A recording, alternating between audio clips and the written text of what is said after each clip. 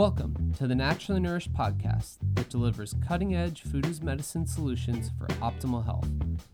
Ali Miller is a nutrition expert sought out by the media and America's top medical institutes for her revolutionary functional medicine interventions. From disease treatment to prevention, every episode will empower you with ways to put yourself back in control of your health. Please note, the topics discussed are for educational purposes only. Now welcome, integrative dietitians Ali Miller and her co-host Becky Yu. Welcome to episode 151 of the Naturally Nourished podcast. Today we have an extra special treat for you guys. We're interviewing celebrity trainer Vinny Tortorich, who we both had a chance to connect with at KetoCon this year. And I know Ali's been on his podcast prior and just recorded a new episode with him. So I'll make sure to link all the relevant places in our show notes today. But we had an absolute blast interviewing Vinny for today's show. And he's hilarious. I mean, just wait until he gets to the part about the vegan bro with the man bun and what the health. I had to mute myself because I was laughing so hard. I knew that man bun would get you, Becky. Yep. Oh man. Brady had long hair going into probably when Stella was up until 6 months. Yeah, he was like able to rock a ponytail. And I mean, even back further, predating that, Brady's had his share of long hair, but he's never rocked a man bun, just for the record. Just for the record. And if one of you listeners is rocking a man bun, hey man, it's all right. You're probably doing it good. Yeah. So by the time this episode airs, Fat, a documentary, will be available on iTunes and Amazon, as well as all the other places where you can stream and watch documentaries and videos. So we will put a link in the show notes because you will not want to miss it. As you'll find out from today's episode, Vinny is quite a fun personality. It's a great conversation. So this is one where you might not need your notepad and pen. You can kind of like listen as a breezy drive to work or out, especially if you need a good laugh. But Fat, a documentary is Vinny's newest project, and he's got big names on board like Gary Taubes, Nina Teicholz, Dave Feldman, Eric Westman, Ivor Cummings, just to name a few. So I'm sensing that Becky and I will definitely have a movie night in the near future. Yes, absolutely. So I'll go ahead and read his bio and we'll get through the official stuff and we'll get him on the show. Vinny Tortorich is a celebrity fitness trainer, speaker, podcaster, and best-selling author of Fitness Confidential: Adventures in the Weight Loss Game. He's been called America's angriest trainer, and he's become known for exposing the underbelly of the health and fitness industry, as well as his coined no sugar, no grains, NSNG lifestyle. Vinny has some serious longevity in this industry, spending nearly 40 years showing people how to lose weight and keep it off. His book, Fitness Confidential, and podcast of the same name have helped and inspired people to reach their goals. He's been a personal trainer to people from all walks of life for 37 plus years and wants his newest project, Fat, a documentary, to help change lives. Yes. So we're super excited to have Vinny on here. But before we get into the interview, let's have a quick word from our opening sponsor of this episode, Further Food. Yes, you guys know we absolutely love Further Food and their products, which are the highest quality food as medicine supplements, from their grass-fed, pasture-raised collagen, as well as their wild caught collagen from Cod Source, their gelatin, and their tonics, their daily turmeric tonic and mindful matcha powders. They're using really high quality ingredients that have been assessed for purity, which is really important when you're talking especially about things like collagen and gelatin that can be contaminated based on the source. Yes. So we're talking about pasture-raised, wild-caught, grass-fed sourcing, hormone-free, antibiotic-free, and transparency, which is really awesome because we know that if we're using gelatin and collagen for connective tissue, gut integrity, and the 100+ reasons that collagen should be taken, as we discussed in the All About Collagen episode. I'm talking vascular tissue. I'm talking about repairing ulcerations, and helping with cellulite and so much more, then you definitely want to make sure that you're voting with your dollar and supporting a good quality brand, as well as using a good quality product for you and your household. So go on over to furtherfood.com. And you can click on the link in the show notes or use the code Allie Miller RD at checkout. All one word, Allie Miller RD at checkout at furtherfood.com. And you will get 10% off any of their products. So that includes the Mindful Matcha or Daily Turmeric Tonic. So going to be a great boost of L-theanine and adaptogens to start your day with clear thought process and anti-anxiety effects, or the turmeric tonic being very anti-inflammatory, of course, as a great boost of antioxidants. And then the collagen and gelatin that you can work into your varied recipes. We have tons of support for you over on the blog at Allie Miller RD, where you can search either the word collagen or gelatin, but start with a good quality product, of course. So go on over to furtherfood.com and use the code Allie Miller RD. Welcome to the Naturally Nourished podcast, Vinny. Thanks for having me on. Yeah. We're excited for an awesome conversation. So, we read all of the official stuff and got that behind us, but let's tell our listeners a little bit about your background. I think it's super interesting. Let's take full speed of kind of your background in the wellness industry, and then we'll rock and roll. Well, the quick story is I walked into a gym when I was 8 years old. That was in 1970. And never walked out. Ended up getting a degree from Tulane University in nutrition and exercise physiology, which made me the most overrated PE teacher in the world. And also I have a secondary education degree. So I am actually legal to teach PE in school, but I never have. And the industry just didn't exist when I was a kid, when I was young. I was one of the first, quote unquote, fitness trainers, kind of go to your house fitness trainers before every mom and her cousin became a trainer. And the term trainer did not even exist when I started doing this. They just called us fitness guys, or, the guy who comes over and makes you thin, or just any kind of name. Because the word trainer, Allie, as you probably know, was a very specific thing. You had to be, trainers were almost like doctors. They were the guys that can take care of injuries, usually for college and pro athletes, and very, very specific. So I felt kind of weird when they started calling us trainers back in around 81, 82, 83. But it stuck. The term stuck. So that's my quick story. I started off in New Orleans, very quickly. Shape Magazine and all these different magazines started doing articles on guys like me. There was just a few of us in the country. I was in New Orleans. There was a guy in New York, and there was Jake out here in California. And people were interested. It's like, why do people want to have these people come into their house and cause pain? Nobody was really working on it. Fonda was dancing around back then. But that was about it. The Thigh Master didn't really exist. None of that. It was like a wide open industry. And that's how I got started.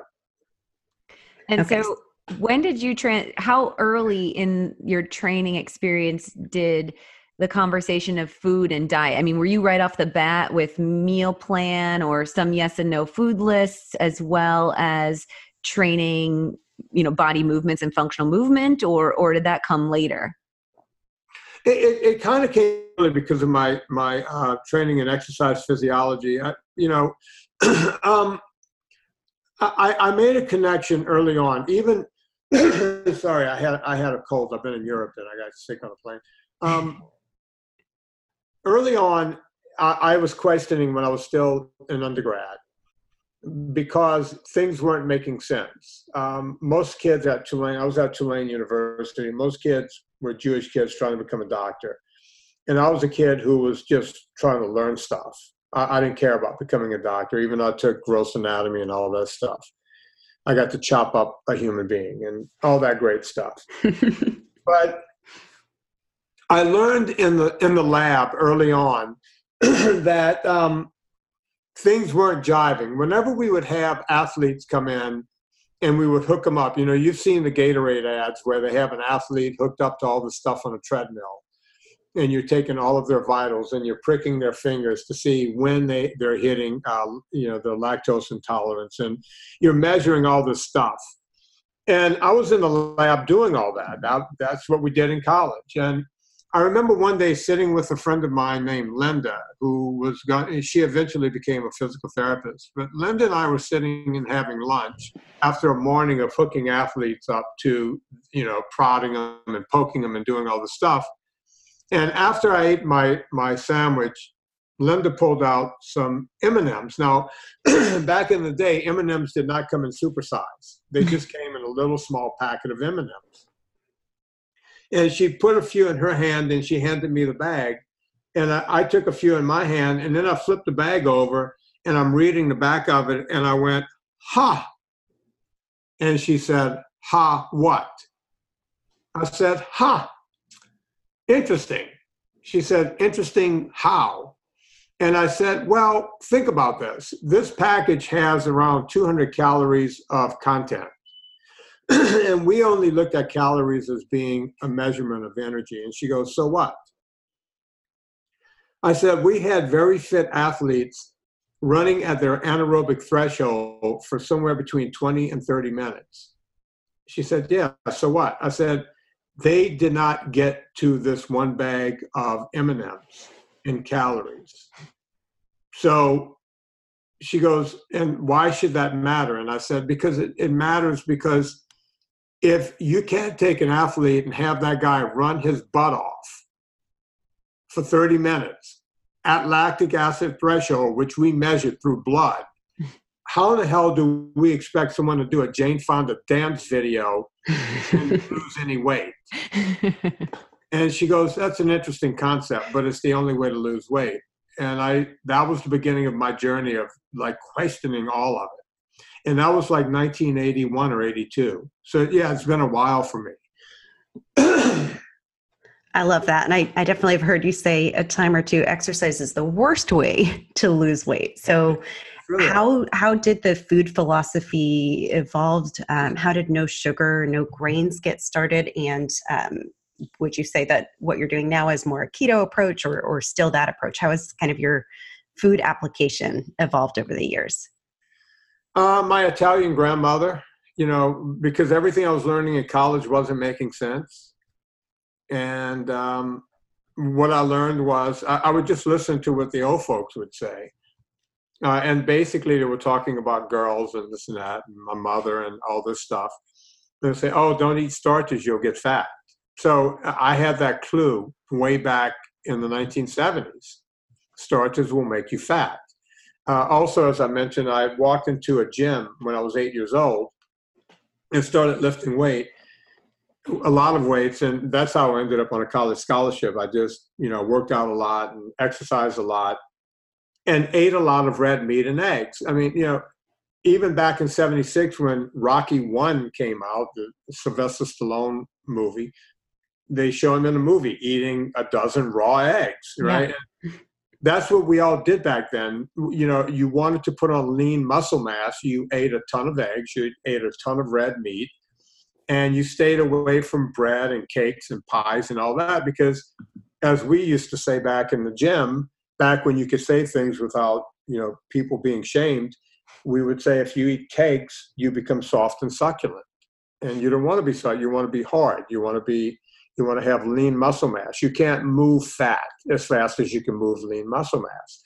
So between my grandmother from the old country saying that starches will make you fat and my original strength coach telling me to eat eggs and tuna fish and red meat around the clock, there was no other way. So you can imagine my confusion when the late 80s came around, the mid 80s, and everyone started saying, if you want to lose weight, eat all of these snack wells. And I'm looking around going, no, that's full of sugar. You become soft and succulent when you eat that. So the clues started early on for me.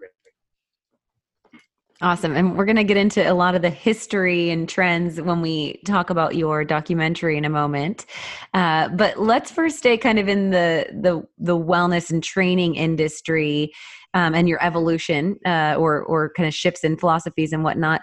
What have been some of the biggest, maybe aside from sugar, because I think we'll get into that with the documentary talk, but what are some of the other biggest pet peeves of the personal training or wellness diet industry that have made you really cringe, that you're just like hitting your head up against a brick wall? Maybe let's talk some recent ones, actually, in the last 5 years or so. Well, I talked a lot about this in my book, Fitness Confidential, and I think it's what made the book resonate with, several 100,000 people. That book has been sold a lot now.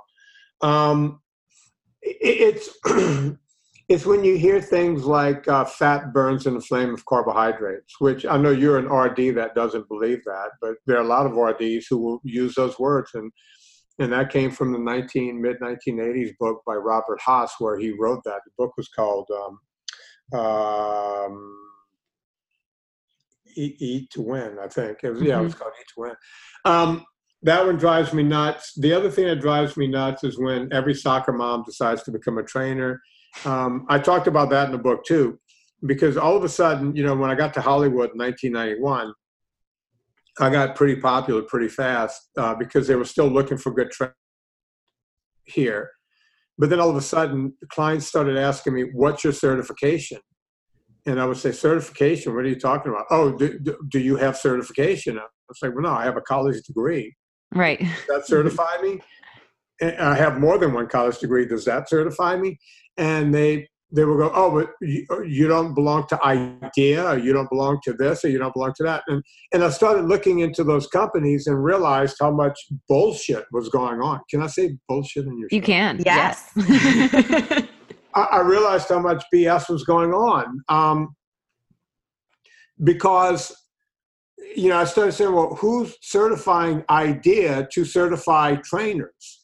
And then I realized it was just a house of cards. Oh, wait, we'll create a certification thing so that we can now tell people this trainer is certified. And gyms and everything went along with it. All the big national brands, Bally's, when Bally's was a thing, 24-Hour Fitness, Equinox, they all kind of went with it. Oh, you can be a trainer here if you get certified by one of these groups that should not be certifying anyone. They just started calling themselves certification groups. And none of it is still, none of it is legit. As a matter of fact, my attorney, when I was writing the book, he said, "Are you sure you could put this in there?" And I said, "Listen, you can go online and within 24 hours become certified as a trainer." And my attorney knows nothing about health and fitness. And he did so. He became certified within 24 hours on the internet as a fitness trainer. And he also got certified as a minister. Oh, I have that one too. And he goes, "How did you learn about this minister thing?" And this kid I used to train, I'm going to drop a name here, Howie Mandel's son, Alex Mandel, was also, Howie's one of my famous clients, and his son Alex worked out with me. And Alex decided to become a minister and did it within 24 hours. So you can either become a minister or a trainer within 24 hours, certified to perform weddings or to tell people what to do with their life, healthy-wise. Yeah, Allie, if you need to renew your vows, I don't know if you know this, but I'm a certified minister too. Oh, shoot. I don't know, Becky. And yeah, it was like one click and $30 and you're done. Yeah, pretty much, right? You could do the same thing with becoming a trainer. Yeah, see that's disturbing because I've tried some at-home training plans, and I spend a lot of time on YouTube because there's these names of things like bird dogs, and I don't even know, fill in the blank. Becky's way better. I'm all about the mantra that abs are made in the kitchen, Vinny. And yeah. I do functional movement like hike with my toddler, play in the river, those types of things. Is that okay for optimal health in an individual that's just looking to maintain mass? Or do you think that there are, functional training movements that need to be layered on or certain exercise, positions or movements or reps that are necessary for optimal health? Yeah, that's an interesting question because I'm like you. I believe in functional training. Now, I have this playground around me. I'll use the example of what I just did. I just climbed Mont Blanc last week, and it's the highest point in Europe and also Awesome. the deadliest mountain in the world. And I started training for it in January and did a big ramp up for it. So I could have gone to the gym and got on a treadmill every day and then got on a stair machine every day and just done that. But does that really get you prepared for the mountain? Well, obviously it gets you prepared for going uphill to some degree, but you're doing this repetitive motion, whether you're on a treadmill or a stair climber, it's just very repetitive. Now, because I live in Southern California, within driving distance of my house, I have some incredible mountains. Yeah. So I prefer to go for, I would go running with no weight on my back with Serena, my wife, and we would do that. On the weekends, I would go out to either Mount Wilson or Mount Baldy and throw a pack on my back with the actual boots I would be climbing the mountain with and doing that. And you'll go, well, what's the difference? Well, the difference is you're taking big steps, you're taking small steps, you're taking steps that will twist your ankle in this direction and that direction. Your hips, your back, everything has to move to keep your body in position when you have a 35 or 40-pound pack on. Not to mention that when you get to the crest of those mountains, you now have to come downhill, which will work a whole different group of muscles. Aside from that, I would do other functional stuff like get in the water and go kayaking. And you will, what does that have to do with mountain climbing? Well, you're building up some mitochondria. You're still working on your heart. You're working on your hips. You're working on the twist. I use something called a wing paddle, which have to use a lot of hip movement. And it's completely opposite of climbing a mountain. But a couple of days of doing that and then getting back on the hiking, number one, your brain refreshes. You're not just doing the same repetitive motion, but you're also doing something to counteract what you were doing before. So I think what you're doing with your kid is the best exercise. Cool. That's not to diminish going to the gym and working out, because that's what most people can do, because that's what your lifestyle will dictate. And by the way, my partner who did Mont Blanc with me did most of his training in a gym. He lives in New York City, and he's a big music exec, and that's the only way he could do it. And he also got to the top of the mountain. So who's to say what's the best? Fair. I like that. Good. Yeah, and for those of us who, live in Houston where it's quite flat and there's not a lot of You don't have mountains in your backyard, Becky? No, but I have I live in a 5-story apartment complex, so I'll run up and down the stairs a few times with my dog and things like that. Any exercise hacks for those who do have just a gym? Like what would be like the top 3, I guess, movements or exercises, Vinny, that for those of us who do have like the gym and the bench and all the weights and all of that stuff accessible, but maybe not mountains and kayaking on a regular basis? Any pro tips? Yeah. I hate to use the term hack because, people are, we're hacking this, we're hacking that. There is no shortcut to fitness, Sure. Number one. I tell everyone, and I mean everyone, jump rope is the simplest way. The first type of exercise you want to do is a weight-bearing exercise, meaning something on your feet. I don't care if you're playing weekend volleyball. I don't care if you're jogging or walking or pushing a baby stroller or taking your dog for a walk or jumping rope. The first thing you need to do is be on your feet. That's going to give your body, we think of our bones as not growing the way muscles grow and our connective tissue, but all of that happens from weight-bearing exercise. And weight-bearing exercise simply means bearing the weight of your body. When you're riding a bike, you're not doing that. That's not to diminish cycling, which is a great sport. When you're in a kayak, you're not doing that. Sure. But when you're hiking and running and jumping rope and doing all that stuff, and people will go, really, just to jump rope? Yeah, just to jump rope. And I know we all sit in front of computers today. One of the best hacks, if you want to call it hack, is get a standing desk. Yes. We're not meant to sit as much as we sit. People need to stand up more and get moving.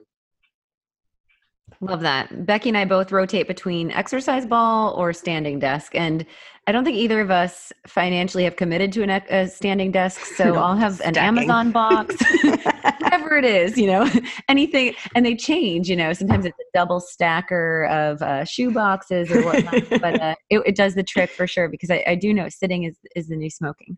Yeah. Let's get a word from our sponsor today, and then I really want to unpack a lot about your documentary, Fat. So let's hear a word from Crowd Cow, our sponsor of today's episode. So Crowd Cow delivers the best craft meat from the farm to your table, and you know the exact breed, style of beef that you're getting, and we love that you get to virtually meet the small independent rancher who actually produced the beef. So you're picking the exact cuts that you want, and it's delivered straight to your door. They have options for subscription service, but you're able to curate exactly what you want when you want it from a variety of local or non-local farms. And they go beyond beef. They will allow you to virtually meet the small independent ranch who produced whatever animal product that is you are getting. And what's super cool about Crowd Cow is that's the best ability to vote with your dollar and really decentralize our food system. In fact, this is very timely because Vinny and I were both on a panel for Crowd Cow over KetoCon, where we were talking about sustainability within the meat industry. And this is one of the best ways to vote with your dollar and decentralize this large scale production and keep small family farms in business. This is where we support our soils. This is where we're going to have less of a stressful slaughtering process and often more nutritional density in the end product. So go on over to crowdcow.com/naturally nourished, and you will get $25 off your first order as well as free shipping. And when you're over there, you can check out their Keto Influencers page. In fact, you can find the Allie Miller RD bundle up there, where we have cuts that Brady, Stella, and myself eat on for a week's time. It includes a pasture-raised whole chicken, which we will roast on a Sunday and then make bone broth throughout the week. It includes 2 pounds of dry-aged, grass-fed, grass-finished ground beef. If you're new to grass-fed meats, you'll know that they have a little higher water content, so dry-aged, grass-fed, grass-finished is the way to go. You're also going to get bone-in, skin-on chicken thighs and a couple other cuts that we like to keep in variety, including pork shoulder, which I like to use to make carnitas in its various ways. Great dish for the summer, pairs really well with a nice leafy green salad.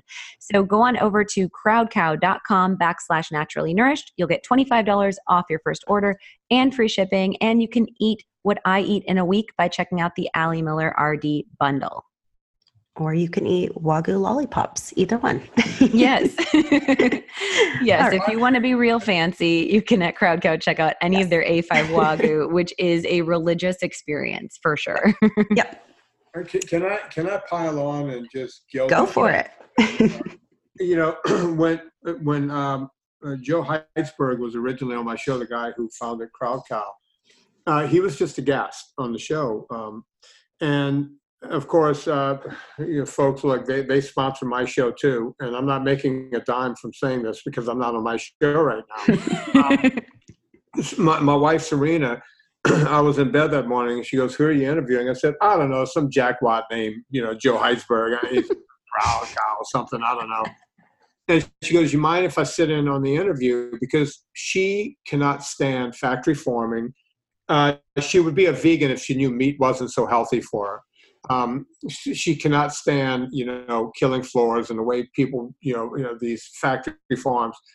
So she sat for an hour and 10 minutes and grilled this poor guy. And at the end of the podcast, she said, "We're ordering Crowd Cow." And this was before they were ever a sponsor of ours. Off the air, she went and ordered Crowd Cow. And then I called Joe back a week later and said, "It passed the Serena test." And that led to a different conversation. Before we knew it, they had become, but we're very weird about who we let sponsor. And boy, that company is amazing. And it was great sharing a stage with you, Allie, and also Catherine, who works with Crowd Cow. Just a wonderful time over at KetoCon. Absolutely. And right. I think transparency is really where it's at in the whole world of anything. And so that accessibility is a really unique attribute of their business. And I'm so happy to be a part of it as well. It's very cool. Yeah. Awesome. So let's talk about this documentary. Yeah. Tell us about Fat, a documentary, what the premise is, and, speaking of transparency and a lack thereof in the diet and wellness industry, what's the premise? What's the status of the project? And give us a little sneak peek. Well, it started, every time, my podcast has been out for 7.5 or so years, and every time a movie would come out, like Cowspiracy or Forks Over Knives or more recent, What the Health, and I know there's another one coming out, called Game Changers.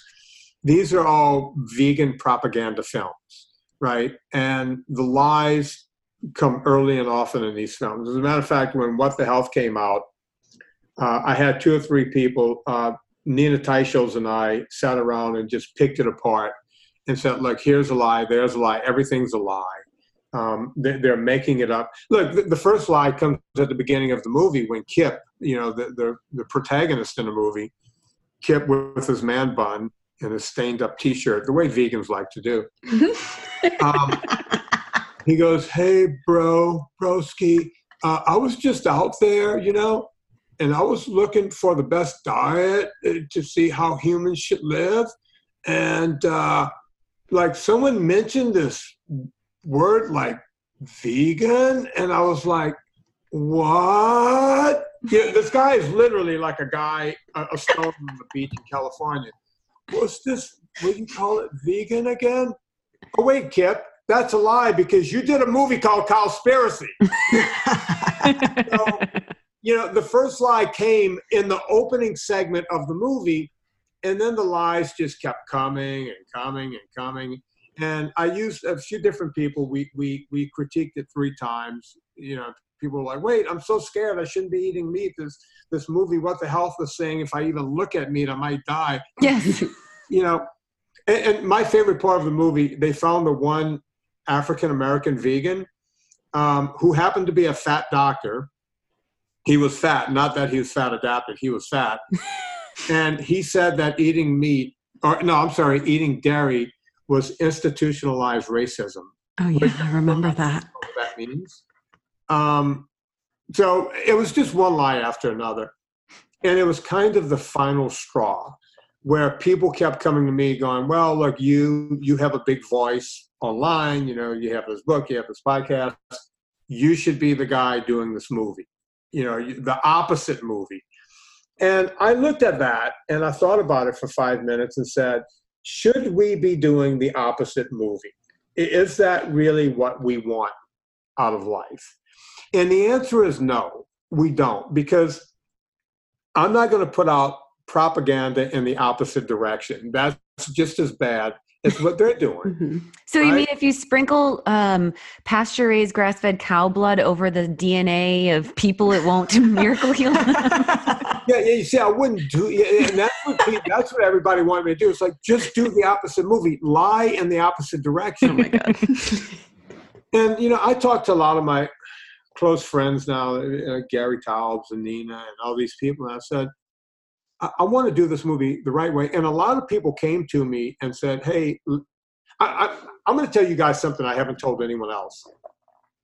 This kid came to me and said, hey, we can, I can get the funding to do this movie, through, a Hollywood guy. And I said, okay. And we kind of worked on a script a little bit. And there was one kind of hokey thing he wanted to do in the movie, kind of a real piece of crap thing. And I said, look, I won't do that. I just won't do that. And he said, why? And I said, because it's Bush League, it's amateur night. I'm not going to do it. And he goes, okay, we'll cut that out. Well, he came to me a couple of weeks later and he was all excited. He goes, hey man, I got $400,000 coming to us and we could do this movie. And I went, oh my God, this is wonderful. I can't believe this is going to happen. He goes, yeah, but they want to do that hokey thing that you don't want to do. And I said to him, how would they even know about that unless you told them? And he goes, well, I was in a meeting and I thought I was losing, so I just thought I'd pull out all the stops. And they kind of went for it. I said, no, I'm not going to do that. And he goes, okay, I'll go do the movie without you. And I said, that's fine, but I'm not going to attach myself to a lie or some kind of Bush League project. I'm just not going to do it. Yeah. By the way, he's still trying to get money for the movie. When I dropped out, the money went away also, because the only reason that people were going to give him $400,000 is because I was going to do the movie, right? So that guy's still out there wallowing and trying to get his money, which I feel bad about that. But, I wasn't going to lie to people. So I was back at square one with this whole movie idea. And I do the Adam Carolla podcast twice a month. And I was leaving the studio one day, and the guy that was taking my seat, because I do the first half of the show, and then they bring in a celebrity of some sort. And the guy who came in right behind me, usually is someone like, Jeff Goldblum or, some celebrity I recognize. Well, I did not recognize this person. And he shakes my hand and said, hey, man, I'm a big fan. And I said, of what? He goes, of you. He goes, I've lost all this weight doing an SNG. That's my thing. No sugars, no grains. And I went, oh, great, bro. I'm so happy for you. That's good. So I listened to the show the next day to find out who this guy was. I never listened to my episode. And his name was Peter Pardini. And he had just done a movie that won all these awards. He was the director of the movie about the band Chicago called Now More Than Ever. And I called him up and said, oh, my God, I just watched your movie. I'm sorry I didn't recognize you. And I'd love to have you on my podcast. So he came on the podcast. And when the mics went cold, he said, I would love to do this movie with you. You've changed my life. And I said, Peter, that's all good and fine, but I have no idea how to get the money. Right. I'm not going to put my own money into this. It's a losing proposition. I don't have that much money. And he said, no, you could probably crowdfund it. And that's exactly what we did. We crowdfunded well over $250,000, and we did the movie on exactly what we brought in. And we were able to do the movie we wanted to do without telling not even the inkling of one lie. Love it. And what were some of the exposed truths? I mean, I know everyone has to go watch it, but anything that you yourself learned in the process, gathering, I'm sure a lot. I know you've been around the block and you're very intelligent, but how about any like ahas that you had, or resonating shifts or perspective changes, or biggest strike of lightning bolt? Well, whenever everyone tells the story, they like to go back to, Ansel Keys. We pretend that time began at Ansel Keys. But I wanted to take a look back even further, because we talk about the Inuits and all these people and, the Maasai Indians. And we go, okay, what are these people up to and what are we doing? I wanted to find out where veganism began. That was my first big thing, because whenever you talk to vegans, they'll go, well, veganism has been around for thousands of years, right? Do you guys know when veganism actually started? Becky, I'm going to ask you that question. Do you know when veganism started? I have no idea, but Allie and I both in a juice bar in Berkeley. Yeah, in a juice bar. I might have been a founding. No. Are you a vegan? It's too late. I was. Allie and I both have a vegan backstory and a podcast episode way back when called about being a recovering vegan or something like that. Yes.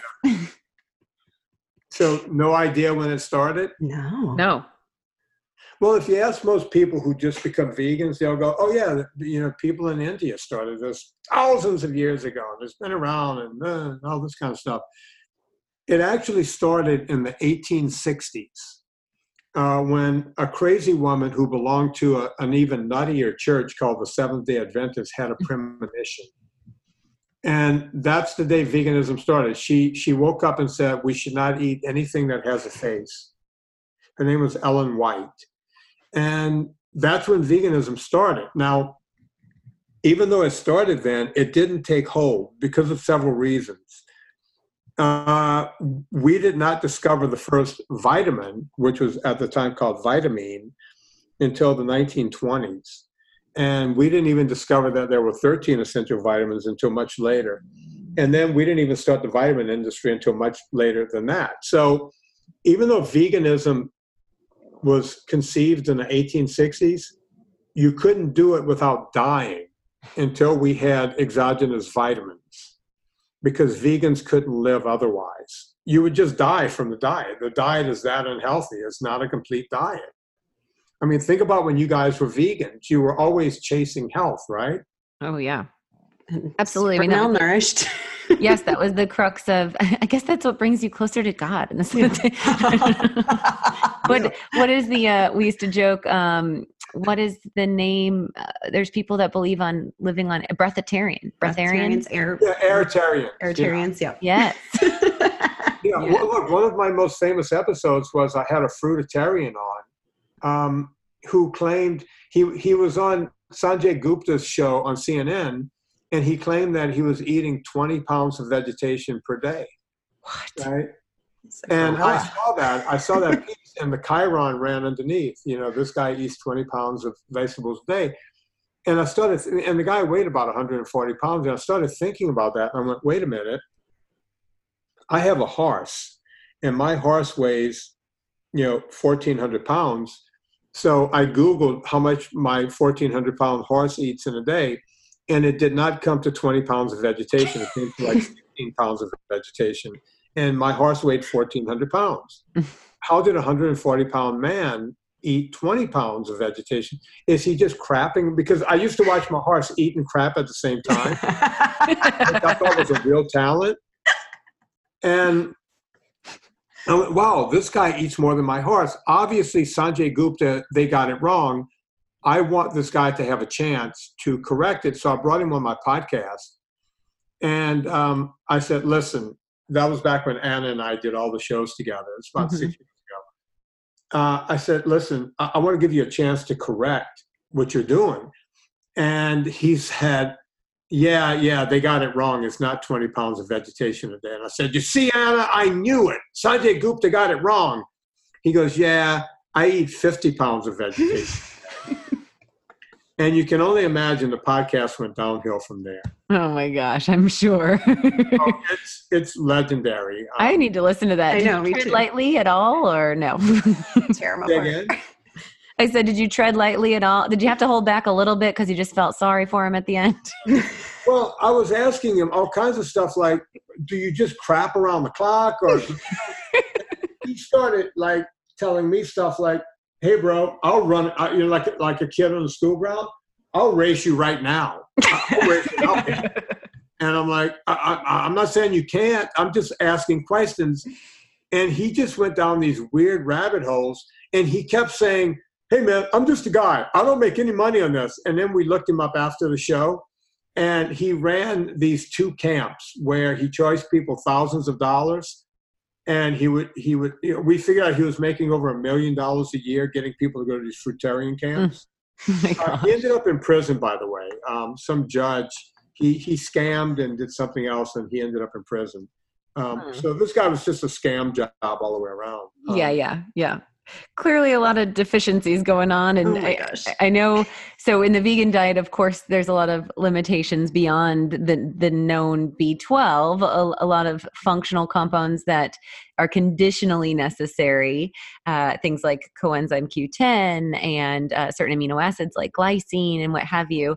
How about as far as with Fat, a documentary, do you hit on how people are fat malnourished? And is there a lot into, so obviously with Ansel Keys and kind of taking away that demonization of saturated fat, do you hit on industrialized fats and the confusion that lies within there?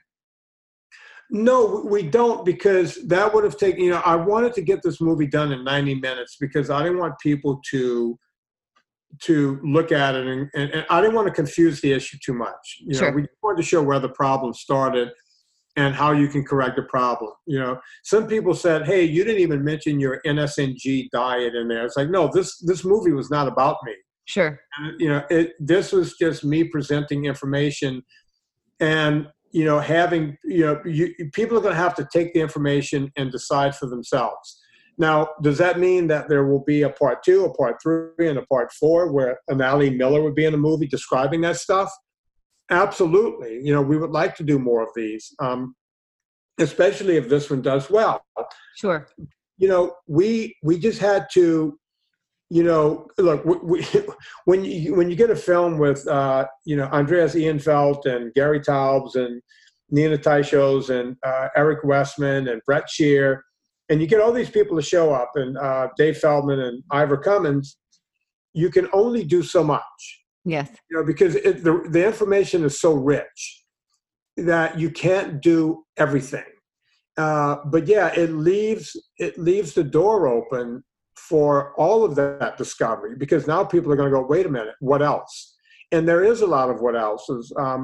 As a matter of fact, even from the footage we have left over, I feel we can do another 2 90-minute movies. Wow. Just on what we have sitting around. Not that we would do that, because I want to bring more people in and talk about other things. Right. But none of that can happen unless this movie is a success, because the bottom line is we have to go sell this to a distributor. And they're not going to do another movie unless this movie is successful. Sure. Right? They know the vegan movies are successful. That's why they keep doing them. We're dealing with the same distributors. And the only way we can get more of this information out is that a lot of people go and pre-order this. And I don't know, when are you putting this episode out, Alan? This will be August 25th. Yep. Okay, yeah, the movie you could pre-order the movie on iTunes, Vimeo, or Amazon right now, and in 5 days. August 25th. No, I thought you meant July 25th. Yeah. August 25th. The movie has now been out for 25 days. We're rocking. Okay. So yeah, you guys need to go and order this movie and get it, because by it getting bigger and bigger and bigger allows Hollywood. You see, I'm on both ends of the street. I have to deal with Hollywood and I have to deal with the other side of it. But no one would ever get another movie done. Not me, not anyone else, unless this movie does well. Yes. If that makes any sense. So we'll be sure to put links in this episode. Of course, we'll have links of where you can get the documentary. You don't have to pre-order. It is available, circulating. And also, you guys know, not only do you vote with your dollar, but sharing is caring, in the sense that after this episode airs, go check out Vinny and his page, and also share when you're watching it. Tag the project, and anything in particular that listeners should keep an eye out for, or best ways to stay connected with you. The best way, I'm on Instagram and Twitter all day, every day. I see you on Twitter a lot, Ali. But besides that, at VinnyTortorich.com, we have I have a free PDF there. There's no charge. It's you can go to VinnyTortorich.com/learn, and the PDF comes right up. You just sign up and get it, and that also hooks you up to my newsletter. So whenever I don't send out a regular newsletter, but whenever I have pertinent information, a newsletter goes out. And the interesting thing, someone studied my newsletter list one time, and they said, well, you have a lot of people on your list, but the most impressive thing is when you send a newsletter out, you get between 65 and 70% open rate. And that's unheard of in the industry. It's usually like 7% or 6%. Right. How do you do that? I said, it's simple. I don't send out a weekly newsletter. I send out a newsletter when I have something pertinent to tell people, and they could get something for free. Therefore, they realize, wait, if Vinny's putting this in my inbox, I better open it, because he does this 5 times a year. So that's how you keep a high open rate, by not, bombarding people with, whatever.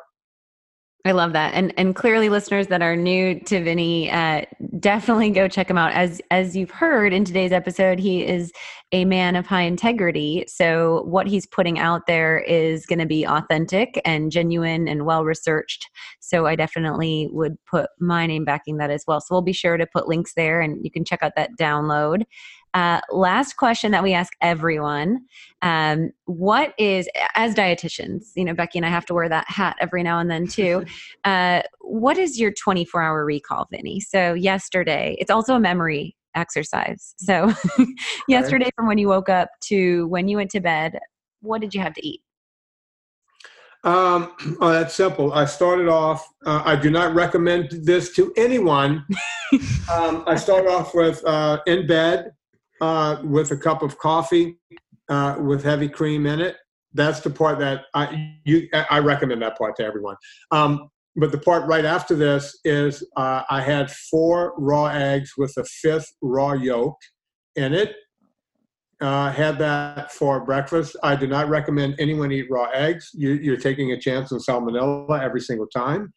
But I'm old school. That's why they call me Gran Torino. For lunch, it was the worst lunch known to man because I took my daughter to the Dodgers game. And I had a Dodger dog with no bun. This is the only time I will ever eat a hot dog. There you go. But, when you go to the ballpark twice a year, you do a Dodger dog, but I had no bun. Okay. I have the beef version of it. You could get the all beef version. Mid-afternoon at around 4 o'clock, I had around 10 ounces of Crowd Cow hamburger meat topped with cheddar cheese and guacamole. That was very close to my last meal of the day.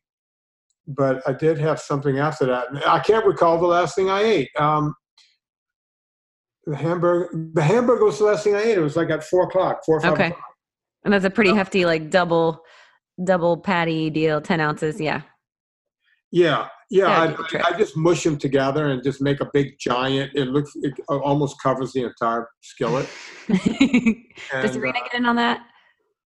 Because when I do baseball with my daughter, she's British and she doesn't understand baseball. So she was on her own. And I think, I know what she had. She had roasted chicken last night. Okay.